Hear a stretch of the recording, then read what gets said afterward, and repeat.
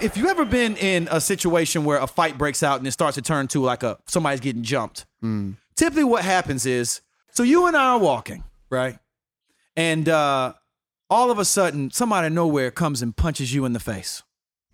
My immediate reaction is, I gotta stop this dude that's trying to hurt my friend. So let's say I go to stop this guy, and then another dude jumps in and punches you on the other side.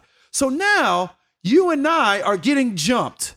Typically what happens in that situation, at first, you go one or two directions. It may be, I'm just gonna try to protect I'm gonna try to help my friend get out of here. Right. Or probably what happened with me is I would start trying to fight people off immediately. But every time I've seen this happen a lot. The guy has this burst of adrenaline where he starts boom, boom, knocking. He hits one dude, catches him with a 1-2. Then he moves to the next dude, and all of a sudden, 4 or 5 more dudes come in. Oh, it's over. And he starts getting hit in the back of his head and getting punched from places that he can't even imagine. There's no way you can defend it. If he could just pause and be like, "Who just hit me?" It's like Chris Tucker. Which one of y'all kicked me? Yeah. That is what it has felt like in some ways, bro. In this conversation about race in relationship to being inside the evangelical movement. Let me tell you what I mean. Wow. Say that. It started, man, where there's a movement in Southside St. Petersburg that me and Amin have both tried to engage that was trying to say that Christianity is the white man's religion and all white people are the devil. Hold up. And I found myself, Amin has found himself fighting against that. Fighting against white hatred, bro. Yeah, literally. Fighting against Christianity being something that exclusively belongs to white people, but something that has room for the table for everyone. I've told stories of sitting in, when my grandmother was alive, I would take her to her appointments at Moffitt Cancer Center. And I one time was sitting with this 75-year-old white lady who was there for treatment. And she and I'm an 18-year-old dude, Southside St. Petersburg. She's some, middle American, older white lady. And we just talked about Jesus and how good he was and hugged at the end. It was brilliant and rich. I tell those stories to these brothers and sisters who are calling me brainwashed and calling me the product of white supremacy and defending my white brothers and sisters to them. Wow. And while that was happening, I started feeling punches on the back of my head, bro. I felt like I was getting hit. And I turned around, and you know who was hitting me? The very people person I was you're defending. I said, bro, I'm on your side. I believe all the stuff you believe.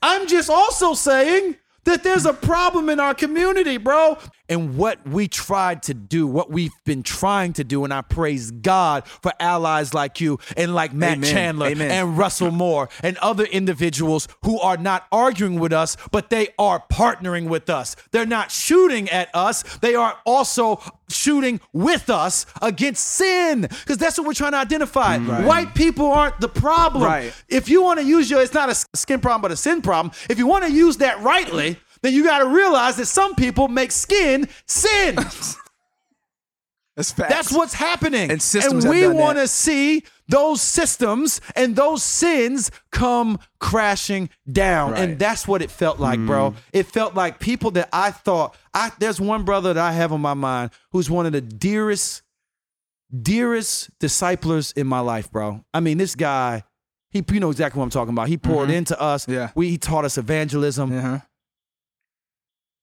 And he, to this day, refuses to even sit down and talk to me about this stuff. Yep. He's so offended. Yep. I know what you're talking about. He won't talk to me about it either. He won't even talk to me about it. And I'm like, brother, I love you. I love you. And do you want to know the context of me saying that Jesus isn't white?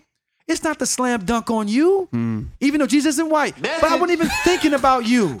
I was thinking about these brothers in Southside St. Petersburg that's trying who to teach, who are running into Islam. They're running into the black Hebrew Israelites because they believe that we perpetuate a white Jesus. I'm trying to win them. This wasn't even about you. Right. You've made it about you. Right. And now you're hitting me in the back of the head when I was literally down here fighting for us. Wow. And that's what that's what happened to Christian hip hop. Somebody told me, I won't say the names, I don't know if they want me to say this publicly. There was a large Christian publication that was basically a place where folks came to learn about Christians and hip hop and all kind of other stuff. The brother told me this week, he said the moment they started talking about racism, they lost half of their following. 50% gone. Wow. Yep. Wow. And I tell you what can't we lose if we are gaining Christ in the process? Amen. Those that went out and turned on us, who spend their time trying to frustrate our efforts, that spend their time lumping us in with Marxists and fringe critical race theorists, and lump us in with any kind of expression that y'all have deemed as the worst things about this world. They lump us all in and they turn on us and try to get other people to do it the same. Those people that did that will have to stand before Jesus one day. And if our tree gets shaken and the needles begin to fall, well, it makes for a stronger, more vibrant expression of growth and strength. Because if we get pruned and we lose money, you know what I'm saying? I've lost tens of thousands of dollars, bro. Tens of thousands of dollars for stuff that, for places that I refuse to go. I refuse to go because of stances I've taken. And I've obviously had people that have come at me, but I understand that there's cost to this. But this is where we get to, again, get in our Christianity bag and say, at what point were we expected not to lose anything? Right. I'm not going to run around on some kind of PR campaign because you think I'm a critical race theorist. Okay, Fine. yeah. God knows who I am. My family knows who I am. My community knows who I am. I want other people to know, but if they don't, I can live without it, bro. Straight up. And I just want to encourage my brothers and sisters out there listening to this that are catching heat. People are, again, writing you off, frustrating you. I have so many friends that have lost their jobs. Lecrae's already told his story. Know that we have lost nothing that we won't be rewarded for because we're gaining Christ. Do everything in love, charity, and mercy. Do not, as Carlos from Happy Giver says, don't let your frustration with Christians ruin your awe of Christ. Maintain Christ is your highest good. Amen. His glory is your highest aim, and your conformity into his image, your highest achievement. And let them throw the rocks, because each bruise will do nothing but add a jewel to your crown. Do not be afraid. Do not fear men in their comments.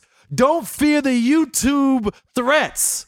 Wear them like a crown on your head. Please threaten me. I will wear your remarks. I will flaunt them. I will add it as thread to my garments, because those are the things that gives me what I really want, which is the opportunity to make much of Jesus and to love those who have become my enemies. Wow. This is Christianity. Are y'all with me? Amen. Amen. This has been Amen to that. Southside Rabbi. We love y'all. Shout out to Rapzilla